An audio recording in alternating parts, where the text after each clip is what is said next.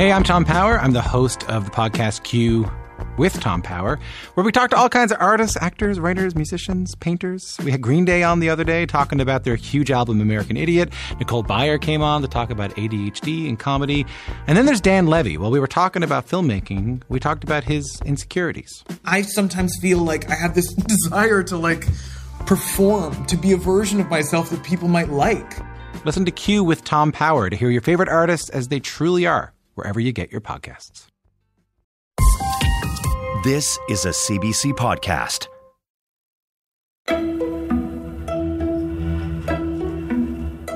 Once upon a time, in the middle of winter, when the snowflakes fell like feathers from the sky, a queen sat at a window. Welcome to Ideas. I'm Nala Ayed. As she was sewing, she pricked her finger with a needle, and 3 drops of blood fell on the snow. 3 is a good way to start a story. Those 3 drops of blood in Snow White, or a genie who grants 3 wishes. 3 is also a great structure. 3 acts in plays and movies, 3 books in a trilogy. There is something enchanting about 3, bewitching even. So we learned from a very early age that when the number 3 becomes dominant, there's something different going on. It's like entering an enchanted realm. It also casts a spell. You say, by earth, by air, by fire, by sea, by all the powers of 3 times 3, as I do will, so mote it be. And the spell is done.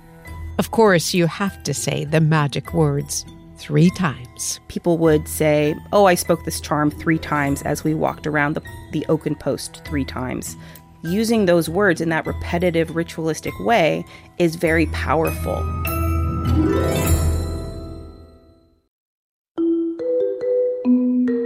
This episode from producer Matthew Lazen Ryder is the second in our series, The Greatest Numbers of All Time. This is The Magic of 3.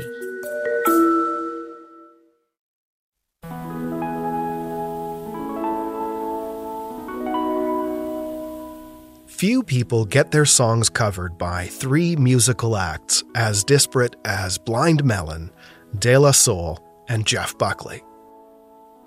But Bob Dorough did. 3 is a magic number. Yes, it is. It's a magic number. The song was 3 is a Magic Number. Here's the Jeff Buckley. Takes 3 legs to make a tripod. Here's the De La Soul. 3, that's a magic number. And here's the Blind Melon. A man and a woman had a little baby. There were 3 in the family. And that's a magic number. Bob Dorough was the composer behind ABC's Schoolhouse Rock series from the 1970s. His first job for the program was to write songs about multiplication, and the first number was 3. Bob died in 2018, but in 1996 he spoke with Terry Gross on the NPR program Fresh Air about that very first gig, that song about 3. And so I agreed to tackle it, and I spent about 3 weeks before I would let myself write the first song. I thought first, looked in math books, and since I picked my first title, it was called 3 is a Magic Number, I even looked in magic and occult books.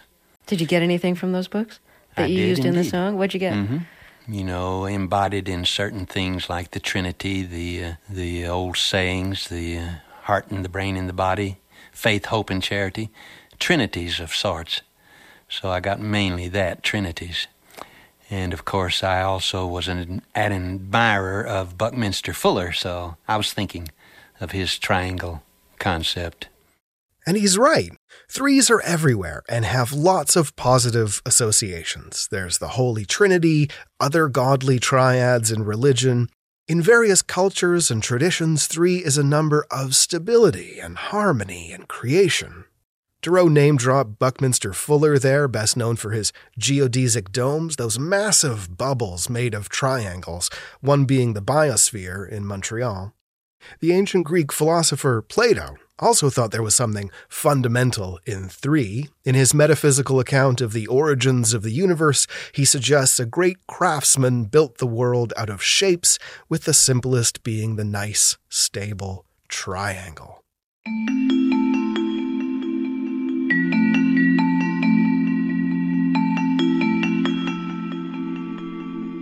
But along with holiness, order, and stability, there's something else to three.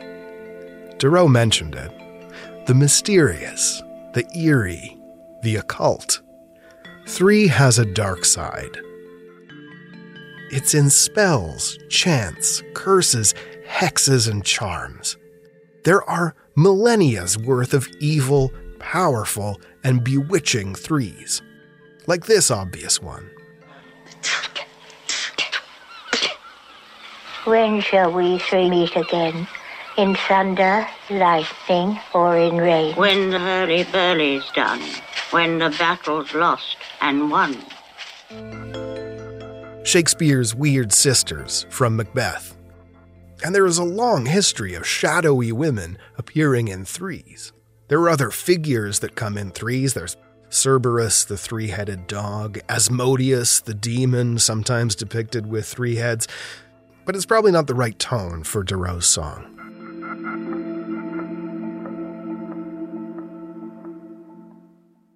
Before delving into the deep, dark, mythic history, there's a more recent place you can find powerful threes, where three appears as a chant, a ritual, and a literary symbol all at the same time. And it gives a tantalizing hint about one of the meanings of three. It starts with this game of Truth or Dare. Truth. Do you want to make out with Benji Swartz? Dare. This is from the TV show Supernatural from 2005, but the scene it depicts is real. At least, has been repeated in real life countless times from the 1970s to today. You have to say Bloody Mary in the bathroom. Is that the best you can come up with? Who's Bloody Mary? She's this witch. It doesn't matter who she is. Point is, if you say her name 3 times in the bathroom mirror, she appears and scratches your eyes out.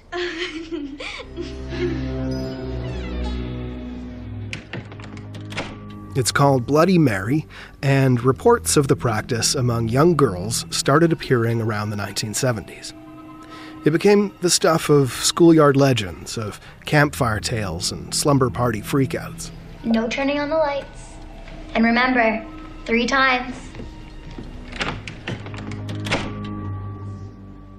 The game is an attempt to summon an evil spirit using the power of 3. Bloody Mary. Bloody Mary. Bloody Mary. Usually nothing happens unless your jerk friends bang on the outside of the bathroom door.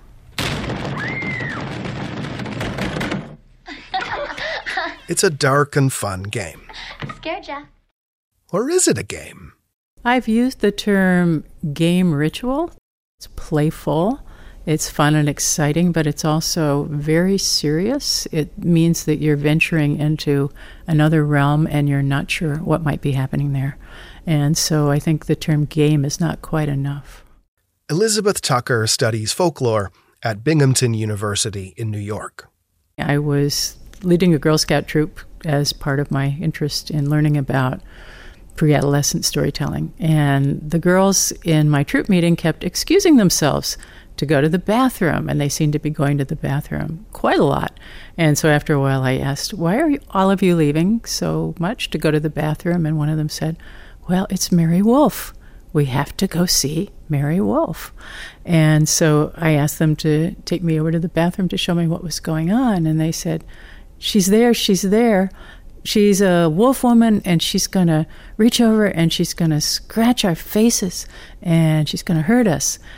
And I could tell from the look on their faces that she was there for them. They were scared of her. The light was down. It was very dark in the bathroom. And they were all taking turns going in and calling Mary Wolf, who's a variation of Bloody Mary, to try to get her to appear and to hurt them. Usually with Bloody Mary or Mary Wolf or Mary Worth, the various names she's called, it's something destructive, something that's going to be damaging or harmful. And so, of course, the question comes up, why do kids want to summon something in a mirror that is supernatural and that's going to hurt them? If you go into a bathroom every night for 3 nights and you say Bloody Mary 3 times, then the first night a spot of blood appeared. We chanted Bloody Mary 3 times in the hope of seeing her in the mirror. Then we flushed all the toilets in the stalls. And the second night it's a little bigger, and then the third night it's supposed to be a woman's face. Once the lights are out, you close your eyes and turn around 3 times. Then you open them and stare straight into the mirror and chant Bloody Mary, show your fright this starry night. These are reports gathered from young people in the 1970s on what they've heard about the Bloody Mary game. They were gathered by Alan Dundas, a folklorist at UC Berkeley, who had a special interest in the number 3. As you can hear, 3 is a big part of the Bloody Mary ritual, the obvious being the repetition. I think repetition is vital because it moves you gradually from the first stage of the ritual toward the culminating stage in which something may happen. If you say the name slowly and then repeat after that, you are building up incrementally toward a state of heightened excitement and fear in which you expect something will happen after the 3rd repetition. And so it's very important to have that slow repetition of just the right number of names to get you into the frame of mind where you expect something amazing to happen and where you are both longing for that to happen and terrified that it may actually take place and you may lose control of your own safety while going through that experience. You have to chant slowly so she has time to come from the spirit world. Then you wait and see her face. So there, 3 is more about frame of mind. By taking your time and saying it 3 times, it gets you in the mood for something spooky. But there's another 3 as well. The number 3 is a very important centering number in the stories that children learn. If you look at any collection of folk tales, you're likely to find many tales with the number 3 in the title. A story about 3 sons, for example, who go out in search of their fortune, and each of them has to go through the same sequence of actions in a certain way to try to achieve his heart's desire. And so we learned from a very early age that when the number 3 becomes dominant, there's something story-like, something not exactly fictive, but different going on. It's like entering an enchanted realm where the possibilities are fantastic. Once you see her, you have to run out of the bathroom where your friends are waiting. If you've sinned or done anything evil in your life, then you'll have 3 scratches of blood on your cheek. A few of the reports gathered by Alan Dundas mentioned this, 3 scratches on the face or 3 drops of blood. And that's where Bloody Mary connects with centuries of folk tales and fairy tales. There's a trope in a lot of stories about 3 drops of blood. Think the beginning of Snow White. Once upon a time, in the middle of winter, a queen sat at a window. As she was sewing, she pricked her finger with a needle, and 3 drops of blood fell on the snow. But Snow White isn't the only one. In the Grimm's Brothers collection of fairy tales, there are at least 3 other stories that involve exactly 3 drops of blood. There's the Goose Girl. Then she held out a small white cloth and let 3 drops of blood fall into it. Faithful John. He spat out 3 drops of blood, and immediately she breathed again and regained consciousness. And Sweetheart Roland. The girl got the magic wand. Then she took the dead girl's head and dropped 3 drops of blood onto the floor, 1 in front of the bed, 1 in the kitchen, and 1 on the steps. Then she hurried away with her sweetheart.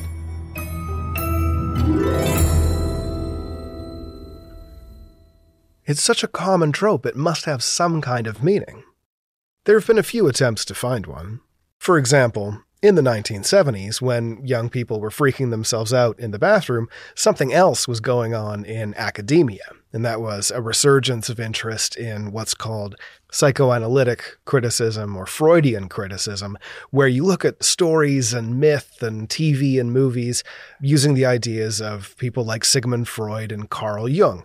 This search for hidden symbols that resonate with our unconscious minds, usually in some way reflecting the internal journey of the psyche.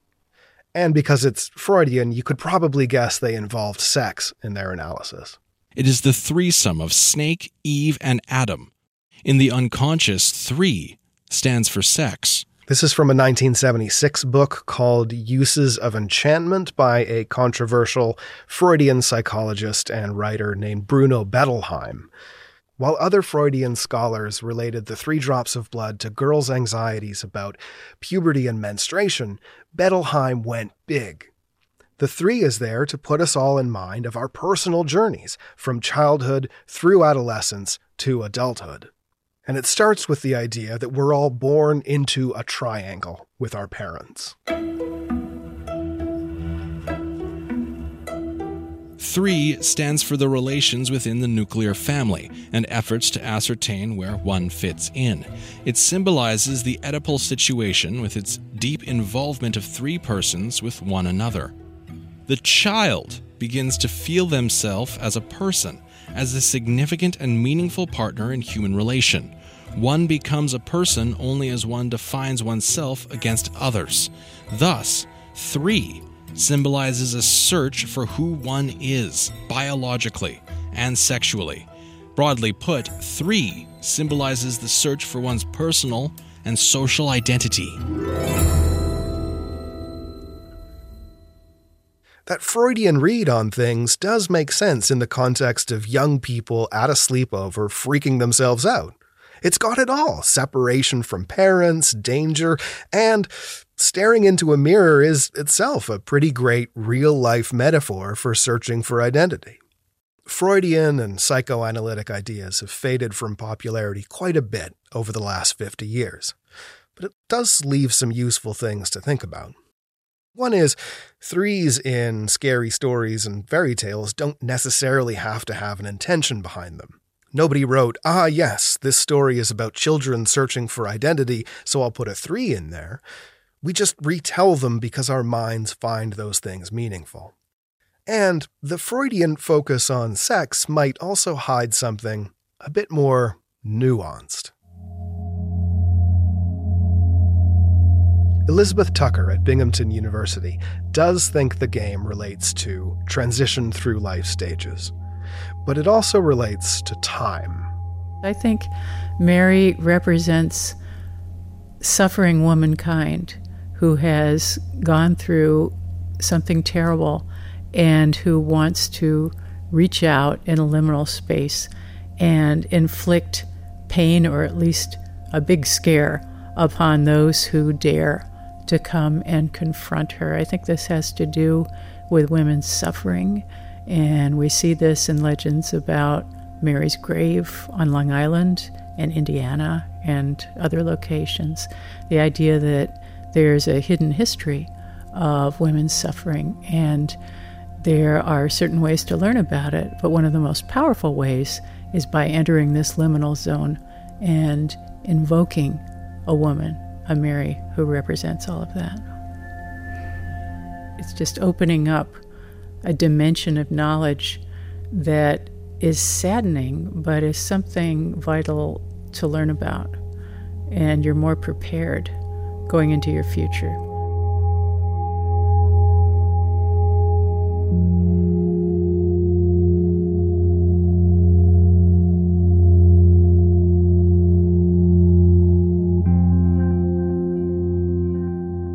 Time, our perception of it anyway, can be split into 3.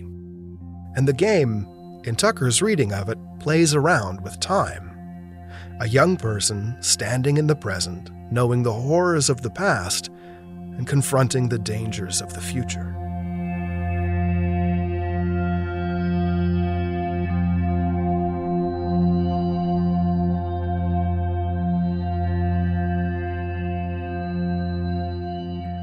these days, with many liminal experiences happening online, this has become more of an issue, and more young folklorists these days are looking at what happens online, how one can have certain experiences without going anywhere, but undergoing the same sorts of challenges, fear tests, experiences that open up your mind in ways you might not expect. And so this becomes more cerebral and emotional, less dependent upon physical circumstances. And during the past several years, as we've made our way through the COVID-19 pandemic, we've seen more of this shift, because for quite a while we weren't supposed to go out, and even once we were allowed to go, time and space felt somewhat different. Back at you again with another 3 a.m. challenge. Today we are going to be doing the Three Kings ritual, and this has been the highest suggested 3 a.m. challenge to date. Obviously, besides a more recent fear test spread mostly online is called the Three Kings ritual. Hey guys, it's Brittany. In today's video, we are playing the game known as the Three Kings, and I'm pretty much dressed I up. think a lot of this has to do with the timing of the ritual. So to play the Three Kings ritual, you need a quiet and empty room. You also need 3 chairs. Turn off the 2 lights, large mirrors. leave the door open, and go to your bedroom. Set your alarm clock for 3:30 a.m. Do not let the candle go out. Look straight ahead and stare into the darkness, and do not look at the mirrors. You have exactly 3 minutes to light your candle, grab your cell phone, and make your way to the dark room to sit in your throne. You should be seated by 3:33 a.m. Suffice to say, you won't be alone. And if you have questions, you'll get answers. This one appears to have started on Reddit. And if you follow all those steps precisely, with all those threes, you get access to a place called the Shadow Side, where you can ask questions and get forbidden knowledge about the future. It doesn't quite have the mythic quality of Bloody Mary, but does keep that relationship with threes and time. Get rid of the third person spell. Write down your person's name and date of birth 3 times. Then write down, leave my man alone 3 times over. There's also just 3 as a magic spell. Invocations of 3 to change your life, get more money, bring back a former lover, find a new job. On TikTok and other sites, you can find plenty of spellcraft going on. Money come to me in abundance 3 times 3. May I be enriched. Take a glass of water, blow on it 3 times and say, water to drink, money to attract. Leave my man alone 3 times over it. Once you're done, make sure to sign it 3 times. Fold the paper. If you want to do this part, that's totally fine. You could write fold this your up name 3 times going down the paper. You take it, you put it in a black bag, you tie it 3 times, and you throw it away far, far away from your house.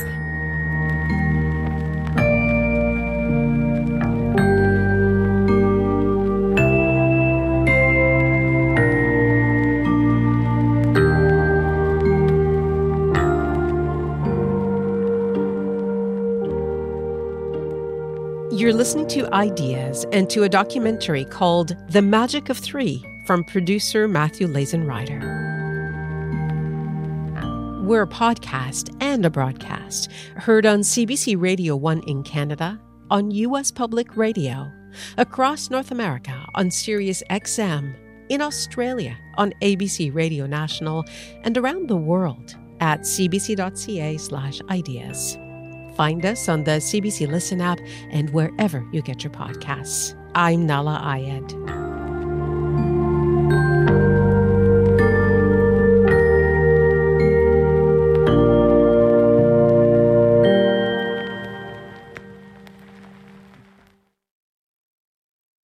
I'm Helena Bonham Carter, and for BBC Radio 4, this is History's Secret Heroes, a new series of rarely heard tales from World War II.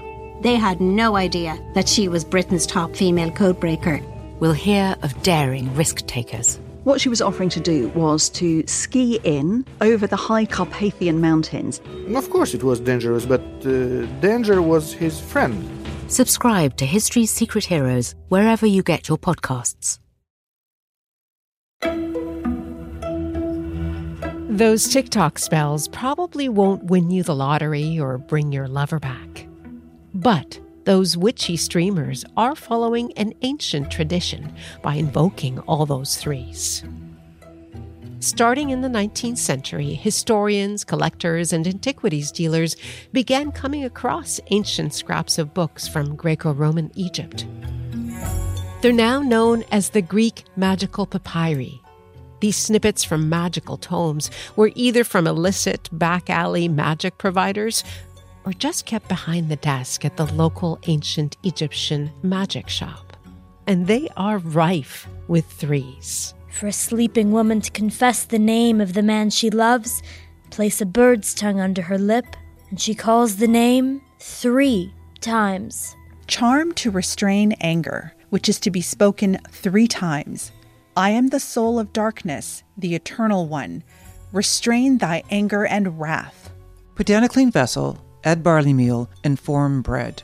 Say the spell 3 times, eat the rolls, and you will know the power. Love spell. Take a clean papyrus and write the name and say the spell 3 times. Some things never change. As part of our series about the greatest numbers of all time, Ideas producer Matthew Lazenrider delves into the enduring power of 3 in ritual, magic, and witchcraft. This is The Magic of 3.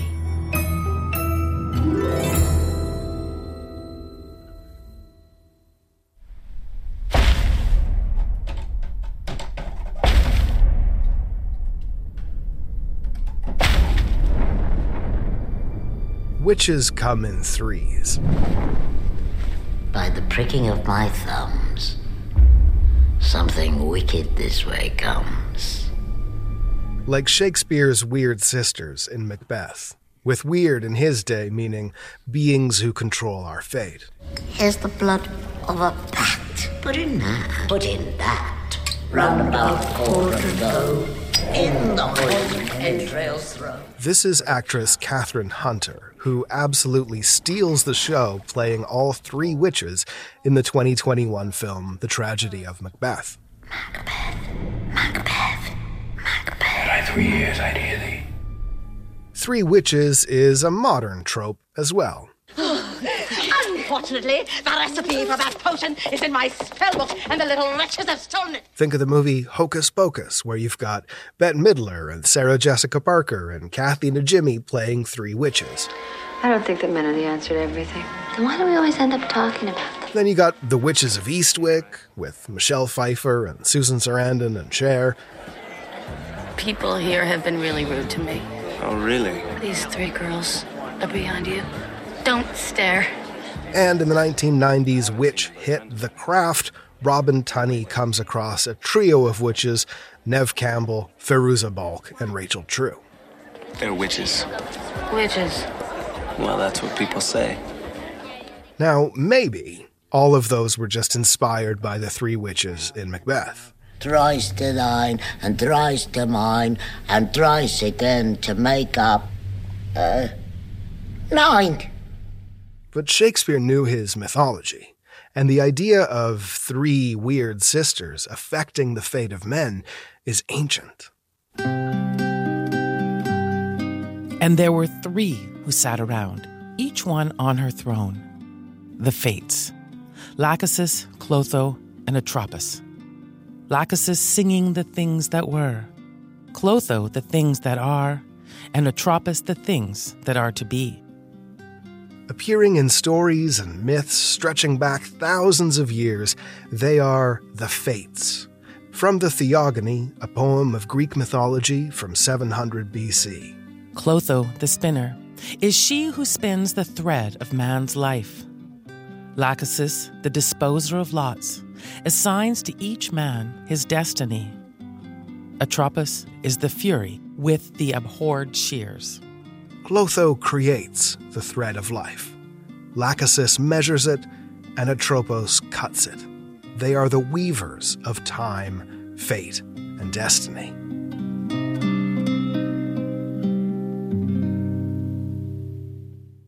The motif of magic and weaving is ubiquitous throughout folklore as well. Remember how Snow White begins? with the queen pricking her finger while weaving, dropping those 3 splatters of blood? Well, Sleeping Beauty pricks her finger on the spindle of a spinning wheel, activating the curse that causes her to fall asleep. And there are many others.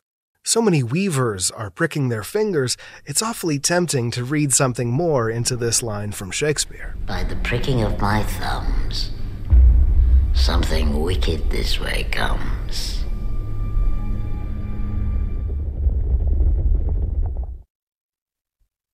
When Shakespeare was writing Macbeth, real women were being put on trial for witchcraft, often for saying things 3 times.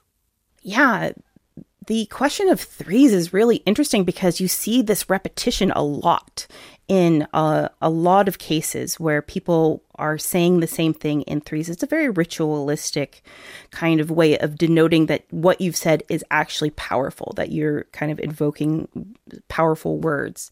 Sierra Dye is an assistant professor of gender history at Cape Breton University. Using transcripts from actual cases, she studies the witch trials in Scotland, which began in the 16th century. So it's pretty common to say that people would say, oh, I spoke this charm 3 times as we walked around the oaken post 3 times, something along those lines. You might be just saying words that sound like a prayer, that are just using the words in the name of the Father, the Son, and the Holy Ghost. But if you say it 3 times and you're trying to actually change something, for example, if you're trying to heal somebody who's sick or cast a sphere of protection around somebody, using those words in that repetitive ritualistic way is very powerful. In the 16th century, Western Christianity splits apart and Scotland adopts a new Calvinist church with ideas of predestination.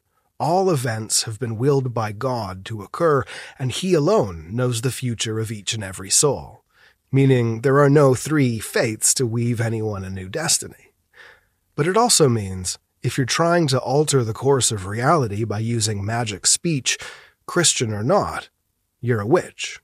You can pray, but that's really just a sign of your relationship with God.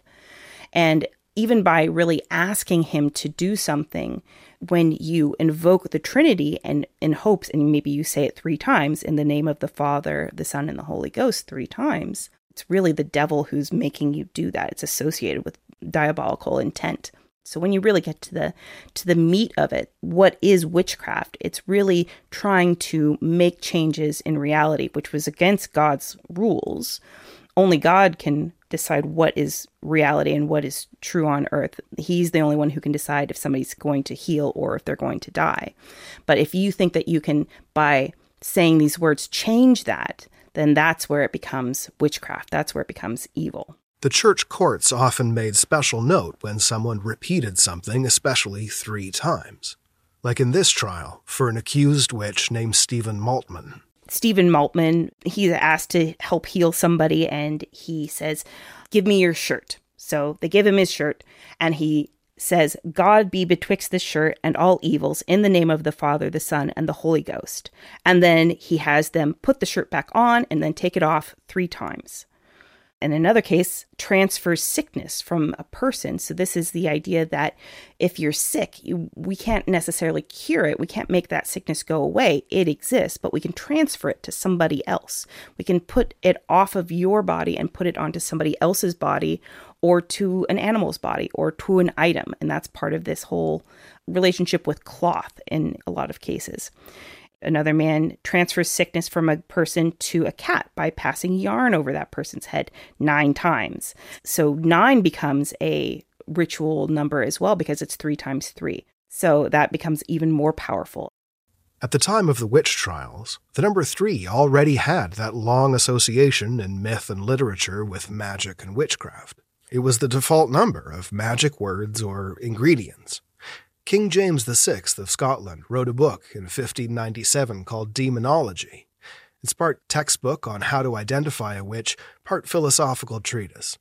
In the book, James tells a story that can't possibly be true and was probably inspired by medieval and Roman jokes and fables. It's about a schoolmaster who tried unsuccessfully to seduce a woman, so he turned to witchcraft.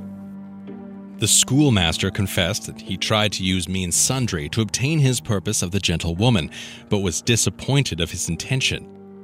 He therefore determined by all the ways he might to obtain her, by conjuring, witchcraft, and sorcery.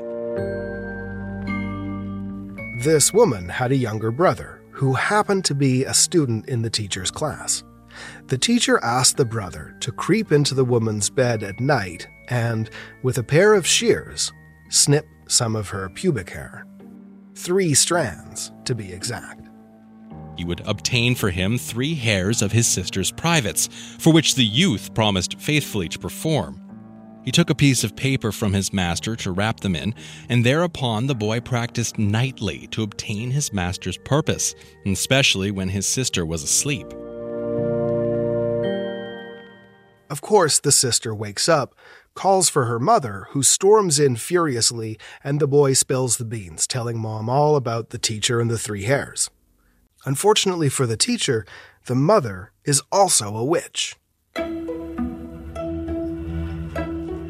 The mother, therefore, being well practiced in witchcraft, met the schoolmaster in his own art, and took the paper from the boy. She went to a young heifer, which never had borne calf nor gone to bull, and with a pair of shears clipped off 3 hairs from the udder of the cow. And the boy gave it to his master. The schoolmaster, so soon as he had received them, thinking them indeed to be the maid's hairs, went straight and wrought his art upon them. But the schoolmaster had no sooner done his intent to them when the cow, whose hairs they were, came into the door of the church, went inside, and made straight towards the schoolmaster, and following him back and forth of the church in what place soever he went, leaping and dancing upon him, to the great amusement of the townsmen.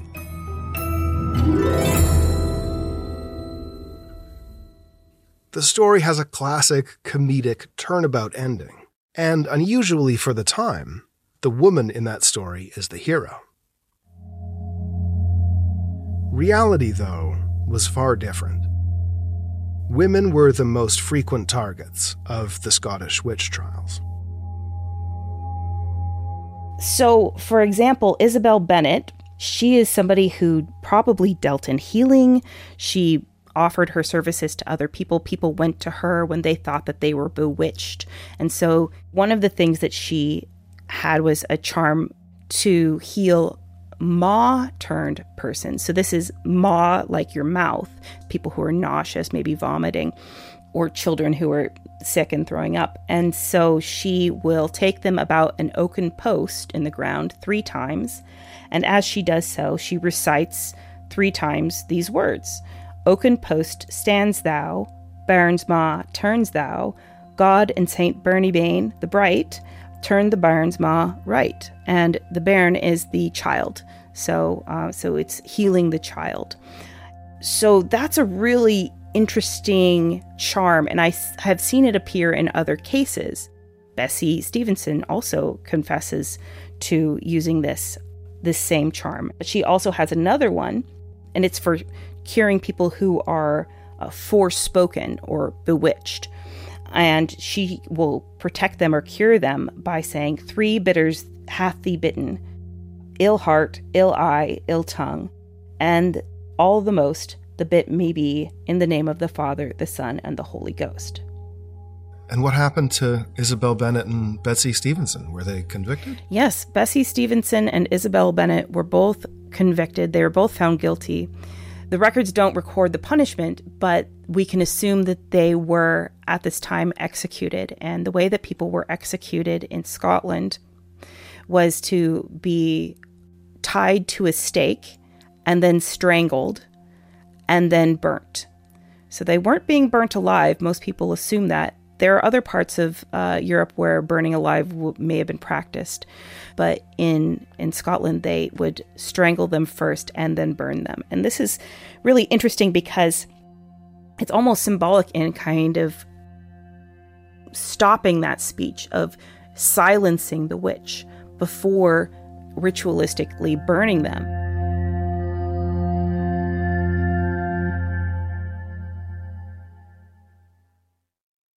This has been a long journey through my research, and it was the common element that kind of kept popping up is how interested people were in words and how fearful they were of words and how words became this common thread through so many of the cases where people are admitting to saying certain things and they're being asked about what they've said. If you look at just general historians studying the early modern period, there's a whole genre, a whole branch of scholarship of people who look at speech and the power of speech during this time and crimes of speech, crimes of the tongue, sins of the tongue. And they're really worried about whose words had power, defining that question of whose words have the power. People in power kind of at all levels of society, from the king to the government, but also just locally in local communities. The ministers are quite involved in this as well. They're very interested in cracking down on these dangerous forms of speech, on sedition and treason and heresy and blasphemy. Just like there were pre-existing cultural ideas around threes and magic, there were pre-existing ideas around women and speech. Ideas that virtuous women spoke little, and sinful women were guilty of excessive speech. So when you see a concern with words in the early modern period ramping up, this association of witchcraft with words and women with words, then it almost becomes inevitable that women are going to be caught up in this witch hunt because they're already at the forefront of crimes of speech. Women naturally kind of fall into that category of people that they are most likely to look at because they're most interested in women's words. They're most interested in controlling those women's speech.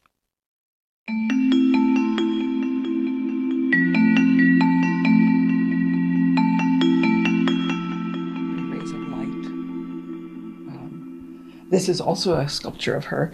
You can also see symbols of three on her. It's time to hear from an actual witch. And this is, to the trained eye, is an altar. But to the untrained eye, it just looks like a shelf of knickknacks. I'm speaking with Louise Bunn in Vancouver. She's showing me around her altar. I'm a sculptor and painter. I am also a witch. Great. And here we are in your beautiful home. Yes. And my coven meets in our backyard. Louise is a Wiccan. That's a modern neo-pagan religion. One of the few to survive the death of its founder. Wicca started in the 1950s and takes ancient symbols and figures and repurposes them into something new and meaningful to some people today. And there's lots of different opinions about what is correct practice. And there's a common kind of joke that if you ask any two pagans an opinion, you'll get three different answers. Three? Yes. Well, that's handy. But seriously, there are lots of threes in Wicca. So there is an ending to any spell that you're doing that you can do where you go at the very end, you've done all the workings and stuff. And so when you're finishing up, to make sure the spell is happening, to bind it, you say, by earth, by air, by fire, by sea, by all the powers of 3 times 3, as I do will, so mote it be. And the spell is done. Just like people's fears in the 16th century, spells in modern Wicca are about change. A spell is a way of changing your consciousness or your way of understanding in the world at will. So spells don't actually change the world. Like I can't do a spell to make my car a Ferrari, but I can do a spell to pass my exams, but I also have to study. I can do a spell to get a job, but I also have to dress well for the interview. But I can also do like put a charm on the lipstick that any words that pass my mouth will be eloquent and wise. You know, that sort of thing. They're good for affecting the person that you are to be a better person or wiser or kinder or whatever you're working on. There are other threes. There's the threefold law, a kind of karmic rule about whatever good or evil you put in the world comes back to you 3 times. It's not a straightforward thing that way. I mean, it could be, but I don't think it's really necessarily quite that direct. But I do think it's generally a bad thing to go around cursing people just because they peeve you. There's also the triple goddess, the maiden, mother, and crone, used to symbolize 3 phases of life, 3 phases of the moon, or the heavens, the earth, and the underworld. The maiden is the possibilities, the springtime, the beginning. The mother is the nourishing, the bringer of life, the fertility. And the crone is the reaper, the end of life, death. Also the beginning of another cycle. If it sounds like we're rushing through things here, it's because Louise isn't really that big on the triple goddess. Louise is a devotee of Ceridwen. Ceridwen is a figure borrowed from Welsh legend. She's a sorceress. And there's a story about Ceridwen that involves a big number 3. And the story starts like this. Ceridwen had 2 children, and they were nothing like each other. One was very beautiful, the daughter, and one was terribly ugly, the son. He was ugly and stupid. And she said, I can't do anything about his ugliness, but I can fix his stupidity. Ceridwen decides to brew a potion to grant intelligence and inspiration to her stupid son. But the potion is going to take an entire year to brew. And it needed different herbs added at different times, but it also needed to be constantly stirred. So she hired a boy to stir this potion while she would gather the herbs and add them at different times. Now, a key part of this magic potion is it's only the first 3 drops that grant inspiration. Anything after that is poison. And one day, when the year is almost up, Ceridwen is out gathering herbs, her stupid son is off being stupid somewhere, and the servant boy is busy stirring the cauldron. And the boy was stirring it away. It had to be constantly boiling. And when it was just about ready, 3 drops flew out on the boy's thumb, this boiling hot potion, and it was hot. He stuck it in his mouth, and the 3 drops came to him. So, servant boy gets the 3 drops of potion, leaving none for Ceridwen's stupid son. And when you're a lowly servant boy, you really don't want to annoy a sorceress. He knew he was in big trouble. She knew instantly what had happened, and they started a chase. Fun thing, those 3 drops of potion give the servant boy the power to transform. He transformed himself into various animals. First he was a bird, and he flew away, and she turned into a hawk and chased him.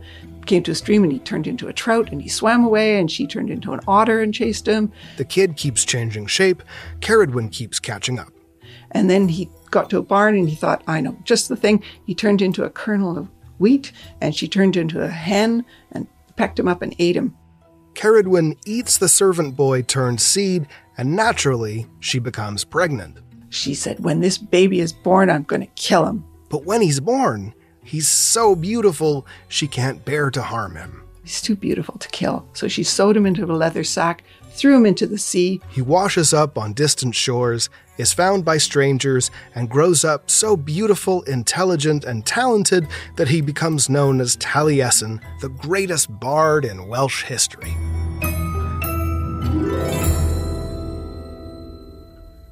So that's the story of Taliesin and how he came to be. And the 3 drops of inspiration, everyone would like the 3 drops of inspiration. So they ask Ceridwen for these 3 drops of inspiration. Poets and writers and musicians and artists all approach Ceridwen for these things. And since I work as an artist, that's who I work with.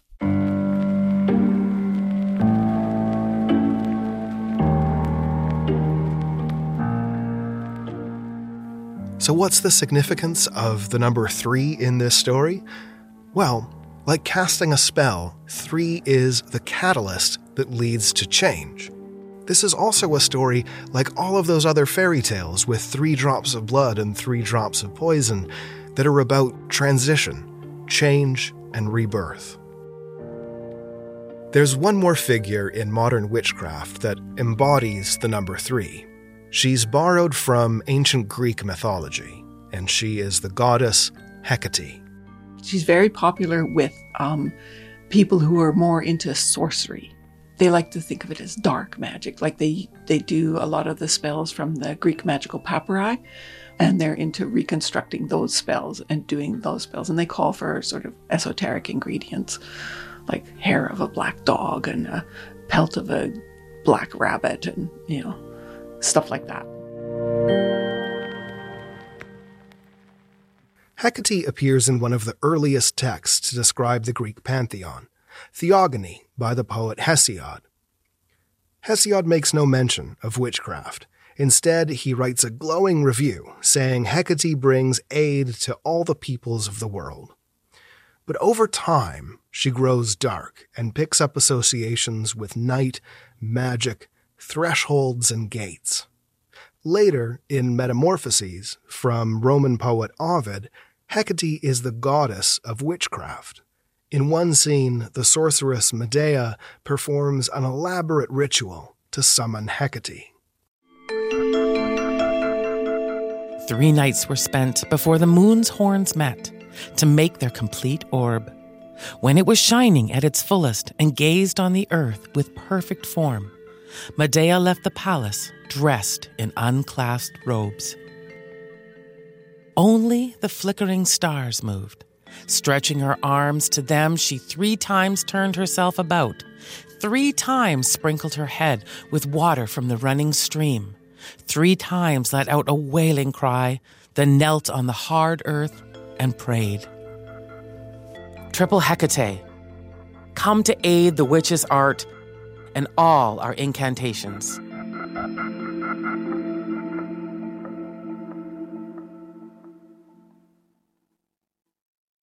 One of the reasons you might pray to Hecate in antiquity is for her help in contacting the dead. She was associated with boundaries, both as a guardian of gates and doorways, but also as someone who could cross into the afterlife. Over time, she becomes associated with crossroads, especially where 3 roads meet. It's a space where there's possibilities you can go any direction, and a space where you can contact the divine or the numinous. And if you're going to cast a spell, something that requires a suspension of the regular rules of time and physics, you need to be in that liminal space. Once you have a 3, then you've got an entryway into that space of possibilities. And 3 seems to do it. And it's not the real world, and it's not make-believe, it's this other space that's somehow this magic space where things are possible, where you can invoke something special.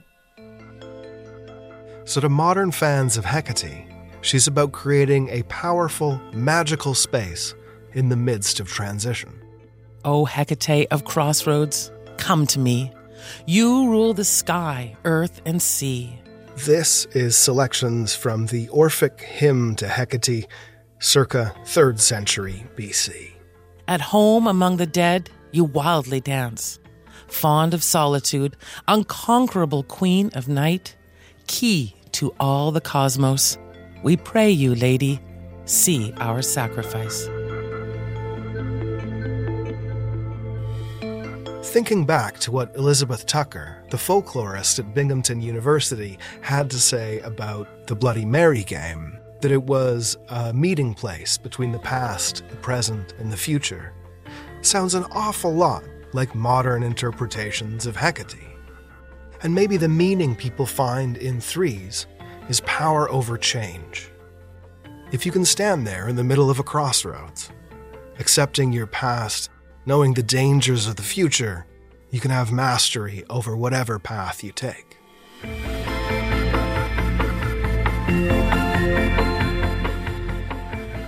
You were listening to The Magic of 3 from producer Matthew Lazen Ryder. If you'd like to comment on anything you've heard on this episode and hear the other episodes in our Number series, go to our website, cbc.ca/ideas. Thanks to Matt Humphrey, Lisa Christensen, and a big thanks to the team at Ideas for all the readings. You can also find us on Twitter and on Facebook. Lisa Ayuso is the web producer for Ideas. Technical production, Danielle Duval and Austin Pomeroy. Senior producer, Nicola Luksic. Greg Kelly is the executive producer of Ideas, and I'm Nala Ayed.